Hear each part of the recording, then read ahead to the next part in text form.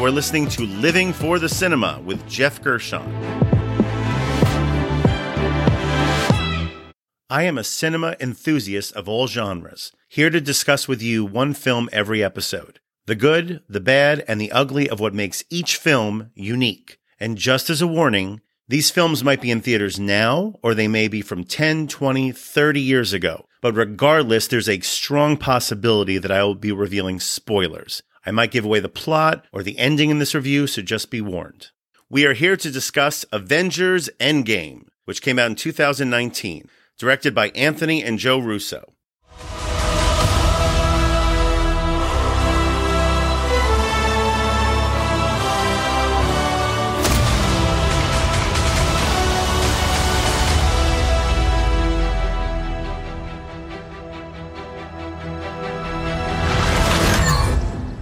It stars Robert Downey Jr., Scarlett Johansson, Chris Hemsworth, Chris Evans, Paul Rudd, Mark Ruffalo, and a literal cast of thousands, mostly gathered in front of green screens.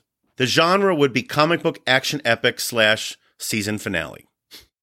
Now, I completely get why most diehard fans of the MCU, the Marvel Cinematic Universe, love this movie.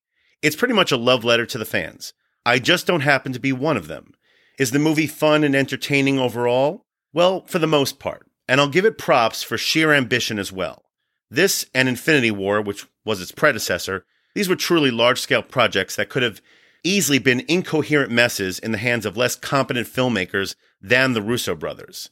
But the Russo brothers, their biggest strength, and it's not a small one, is that they are very good with actors. You can see everyone on screen bringing their A-game with heartfelt performances, especially those from Johansson, Downey, and Renner.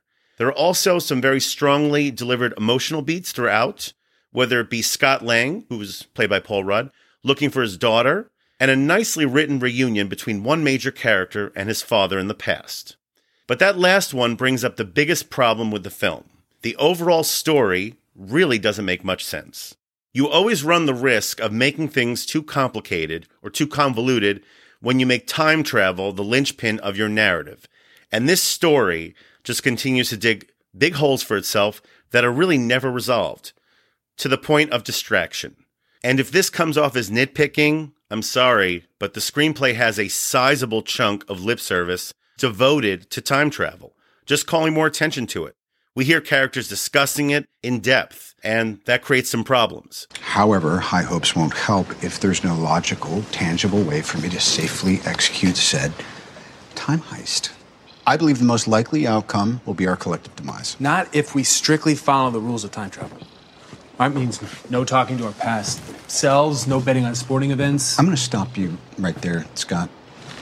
Are you seriously telling me that your plan to save the universe is based on Back to the Future? Characters are able to do things that would undoubtedly cause more harm than whatever they are trying to accomplish, especially that final emotional beat at the end. Spoiler alert. Just a warning, spoiler alert, if you haven't seen this. Now, is it emotionally gratifying to see Steve Rogers build a life with Peggy Carter? Of course. Hell, I loved their chemistry in the first Captain America movie, and I found myself very affected by the ending of that movie when they couldn't be together. It's a tragic, kind of bittersweet ending. But here's the problem. Completely changing the ending of that movie within the same franchise, within the same universe, which is supposed to set up this movie, doesn't that completely change the rest of the story? Because if that happens, then Captain America, he's not frozen. He doesn't join the Avengers 70 years later. There's no other explanation for how to make that story work, considering that we see an older Steve Rogers now interacting with all the same characters in the same timeline following their defeat of Thanos. I know this sounds really geeky, but look, Marvel fans I know have dissected this film ad nauseum, so hopefully I'm speaking your language. But for me, just from a filmmaking standpoint, it's just lazy screenwriting, plain and simple. And it's just the most glaring example of trying to have your cake and eat it too when it comes to this kind of storytelling. And sorry here, Marvel fans, but this has been a hallmark of this directing screenwriting team for years. From Winter Soldier to Civil War to Infinity War, now to this film, characters either get extremely lucky to get themselves out of harm's way, or they make idiotic decisions to put themselves there. Several of the more recent films in this franchise, they just never seem to follow the logic that they set out for themselves. Bottom line, It all seems much more geared, and this has become an increasing criticism of the Marvel Universe, it seems much more geared towards keeping the narrative flowing for the next film more so than telling a single satisfying story. Like they just want you to keep coming back, which I get. And looking at the bigger picture here, that's inherently an issue with any, and I don't just not just Marvel, I mean any extended cinematic universe. So to pin all of the blame on this on just one film or just one pair of filmmakers, and in this particular case, we're talking about the Russo brothers who directed it, and the writers Marcus and McFeely who have been writing the last several films. To just blame them, it's not fair, because basically all the players involved are following a long-form outline of a story that they joined into well after its inception. And beyond that, the film just simply drags, and it does not need to be 3 hours long. It too often stops dead in its tracks for forced humor that doesn't always land, and you feel it more as a result of the runtime. That suit did nothing for your ass. No one asked you to look, Tony. It's ridiculous. I think you look great, Cap. As far as I'm concerned, that's America's ass. The visuals and the action are solid, but they're not spectacular. And yes, there is that one major money shot of the Avengers assembling. Really, it's an amazing shot that delivers what it sets out to do. But beyond that, nothing else that really stood out to me from this film. And I even wish the climax, even with a 3-hour runtime, the climax itself felt pretty rushed. And for such a large-scale conflict, it never felt that most of the characters were in any real danger. Save for one, except for one character, and yes, that death at the end of this film, of that character, is very nicely done. So bottom line, I'm so glad I saw this film, and I'm also feeling, honestly, pretty Avengered out at this point. I have loved Mark Ruffalo as Bruce Banner and Chris Hemsworth as Thor for the most part, and beyond that, actually, I think Robert Downey Jr. has been exceptional as Iron Man Tony Stark in all these films. But the characters, a lot of these characters just seem to have run their course at this point. For the franchise overall, I would place Avengers Endgame firmly in the middle of it quality-wise. I mean, I'll give the film props for this. It dares to embrace genuine pathos much more so than other recent MCU films. And they have the actors to really pull it off. I used to have nothing. And then I got this. This job. This family. And I was better because of it. So I would probably rank Endgame right in the middle of the franchise and probably as my third favorite Avengers film overall. It's far below the joyous insanity of that first one from 2012, which still really holds a special place in my heart. That film, The Avengers from 2012, it not only set the bar for this franchise, but in my opinion, for team-up superhero films in general. It was just a tighter, fresher, and more satisfying movie that truly blended action and humor at a level of perfection not seen really often outside of maybe the best Lethal Weapon films from the 1980s. Avengers Endgame overall was a solid, yet very flawed film overall. And that brings me to the categories. The first category would be Best Needle Drop. This is the best song cue or score used throughout the runtime of the film. Alan Silvestri, he's the composer for this, and he has done the score for all but one of the Avengers films. And I still find myself a sucker for his catchy original Avengers theme, which we do hear in snippets throughout this film. But here in Endgame, he really outdoes himself with the clip called Portals. It's a pretty popular song now. And Portals is that thunderous, celebratory music which plays during that scene. Yeah, if you've seen the film, you know the scene. Hell, if you just watch stuff on YouTube, you've seen this scene being parodied and chopped up and done all kinds of goofy things with all over the place. But Nick, make no mistake, it is a fun, rousing scene where we see all the Avengers assemble, and you would just have to have a heart of stone not to find his music for it just a little bit stirring.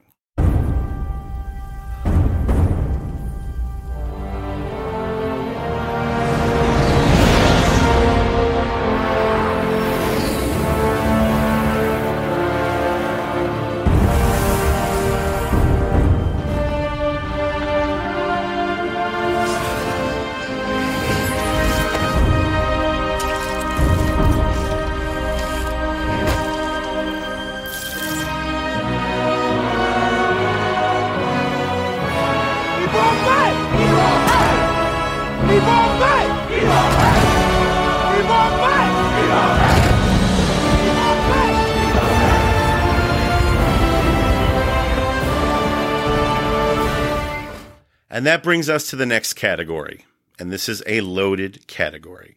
Wasted talent. Wasted talent are the most underutilized talent involved with a film. Now, wow, take your pick from the plethora of strong actors who I feel have sadly been genuinely wasted in some of the more recent supersized MCU movies pretty much since Captain America Civil War. This is an issue of mine. One of my biggest issues with this franchise in general has not only been in how it has underutilized so many gifted actors and actresses, especially actors of color, from Glenn Close to Forrest Whitaker to Don Cheadle to Annette Bening to Mads Mikkelsen to Angela Bassett to Chiwetel Ejiofor. I could literally devote an entire episode just towards listing all of the top flight talent who have collected their Marvel money, hey, can't turn down good money, for roles that I would consider to be nothing roles, paycheck roles. But for Endgame, after all that, I'm still going to narrow it down to one egregiously wasted talent. And that would be Mark Ruffalo, who plays Bruce Banner / the Hulk. Now, to be fair to the folks at Marvel Studios, Bruce Banner / Hulk has always been a very tricky character to portray on screen from the get-go, and for several reasons. He's bright green, which can look very silly in the wrong hands. He's extremely overpowered, which minimizes the danger you can put him in, or the suspense at least. And like Superman, he's also a very cost-prohibitive character. It's always very much effects-driven to see him in action. So it takes a lot of effort, a lot of money to show him convincingly. But also, for most actors, playing Bruce Banner / the Hulk, it could be a relatively thankless part. However interesting you play the human version, most audiences are just waiting to watch this guy Hulk out. That's kind of the pitfall of this role. Now, in that first Avengers movie in 2012, Mark Ruffalo, with the help of director Joss Whedon, he found ways to navigate these pitfalls to actually make Hulk Banner the standout character of a film which admittedly had several notable characters. He was just so good at playing the quiet, nuanced side of Banner, trying to figure out his place in this crazy situation. And that's, of course, set up the glorious payoff of seeing him just cut loose as the, quote, big green guy in that climax in New York City. But sadly, since that movie, his character has become more and more of a joke. By the time we see Hulk and Banner appear again in Thor Ragnarok, which came out a couple years ago, Bruce Banner has become a broad caricature, which sadly even carries over to the big green guy as well. But wow, in Endgame, I'm at a loss as to why the Russo brothers take this character even further into caricature. For the entire runtime, he is now, quote, Professor Hulk, a calmer version of the big green guy who still sounds exactly like Ruffalo. Okay, calm down, Marvel fans. Listen, I know there was a version like this in the comic books. I know it was in the comic books. That's fine. But so what? Does that mean that this version of the character will work on the big screen? Because for me, he clearly does not. Just the image of a walking, talking, fully clothed, but bright green Hulk, wearing the glasses, but with the voice of Ruffalo, I'm sorry, it's just ridiculous in itself. I put the brains and the brawn together, and now look at me. Best of both worlds. Excuse me, Mr. Hulk? Yes. Can we get a photo? 100%, little person. Come on, step on up. You mind? Oh, yeah. Thanks. Say green. Green. And here's the even bigger kicker. This is the thing that even bothered me more about this character. We never actually get to see the Hulk involved in any of the action. Yeah, the Hulk. You have 3 hours of Avengers insanity, and they could not include one action beat involving the Hulk. It boggles the mind how they found new ways to not only make this character more of a joke, but to take away from the truly standout characterization which Ruffalo gave him the first time around. So yes, wasted talent is Mark Ruffalo, a great actor, and Bruce Banner and the Hulk, great characters. And that brings me to the next category, and that would be the trailer moment. This is the scene or moment that best describes this film. And I'll admit, in the last third of this movie, there are some significant trailer moments, but I'm going to narrow it down to one. Allow me to set the scene. Thanos has attacked the remaining Avengers on Earth, near their headquarters in upstate New York. Each of them have been pummeled by the Purple Titan, and all looks bleak. There's nothing but wreckage everywhere, and the sky has even turned dark. It's like out of a Zack Snyder movie. Oh no, Thanos, he's gotten a hold of Thor's Stormbreaker hammer. That's the one that was developed in Infinity War. This is the one that Peter Dinklage helped forge for him out of a star. The same Stormbreaker, which Thor almost defeated Thanos with previously. If only he had aimed for the head. Thanos is slowly thrusting Stormbreaker's blade into Thor's chest. All is lost. And then suddenly, Thanos gets knocked back with a strange object flying out of nowhere. It's Mjolnir, Thor's original hammer. But wait, this isn't Thor who's using it this time. Nope, it flies back into the hands of Captain America. Yep, that's your trailer moment. And it's actually a nice callback to probably the best scene in Age of Ultron, which is the second Avengers film, when at a party, Cap came the closest to actually lifting the hammer. That's not only your trailer moment, that's your applause moment. Captain's got the hammer, and things are turning. And that brings me to the final category, and that would be the MVP. This is the person or people most responsible for the success of this film. The answer's obvious. The true king of the Marvel Cinematic Universe. The producing whiz who over the past 13 years has spearheaded the highest grossing film franchise in history, unadjusted for inflation, including a post-2009 premium pricing and fully capitalizing on the explosion of the Chinese film market post-2011.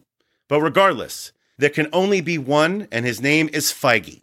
Kevin Feige, that is. The president of Marvel Studios, who built this franchise up from a core group of IP back in the early 2000s, which didn't even include its most popular character at the time. They didn't have ownership of Spider-Man, and only partially owned its second most popular character at the time. That was the Incredible Hulk. That's why they had to share him with Universal. Me personally, I genuinely like about half the films in this universe, and I actually loved several of the earlier films, including the first Iron Man, Thor, and of course that first Avengers film. Also, I really, really like Iron Man 3 and Black Panther. But yeah, you could say that I was a fan of the MCU before it was cool, back when they were just playing small clubs. But regardless of any issues I might have with the overall quality of many of these films, I would be lying or just being a hater if I couldn't acknowledge that what Kevin Feige has done from a commercial standpoint is damn impressive. He created the first fully functional shared universe of characters in film. And if that sounds easy, it's not, trust me. Going back decades, Joel Silver, the king of 80s action movies, one of my favorites, he was overseeing the Lethal Weapon franchise. Remember that Leo Getz spin-off movie? Oh yeah, that never happened. Eon Productions, they've been running the James Bond franchise for 50 plus years. They tried to do a spin-off movie back in the early 2000s with the character Jinx, the one Halle Berry played in Die Another Day. Never happened either. And remember how successful and beloved that Solo, a Star Wars story spin-off movie was a few years ago from those folks at Lucasfilm? Yep, that's my point. Feige has pulled off what other brilliant film minds could not. He laid the groundwork for these characters and all of their interlocking stories. Avengers Endgame, its overall success, and the overall market dominance of the MCU franchise would not have happened if not for him. It's Feige who should be the one carrying Thor's hammer. And that brings us to the final rating for this film. My overall rating for Avengers Endgame, and just this film in particular, would be 2.5 stars out of 5. I get it if you enjoy it. If you're a fan of these characters, I get how you would love watching them all in this huge, epic, generally enjoyable film. But for me, it just doesn't really hold up as a singular film experience, just for me. But if you love it, God bless, enjoy. If you want to catch Avengers Endgame, it should be available on Disney Plus for all subscribers. And that ends another marvelous review. Please subscribe to the Living for the Cinema podcast, and also follow and like us on Facebook and Instagram. Join us next time for another review from Living for the Cinema.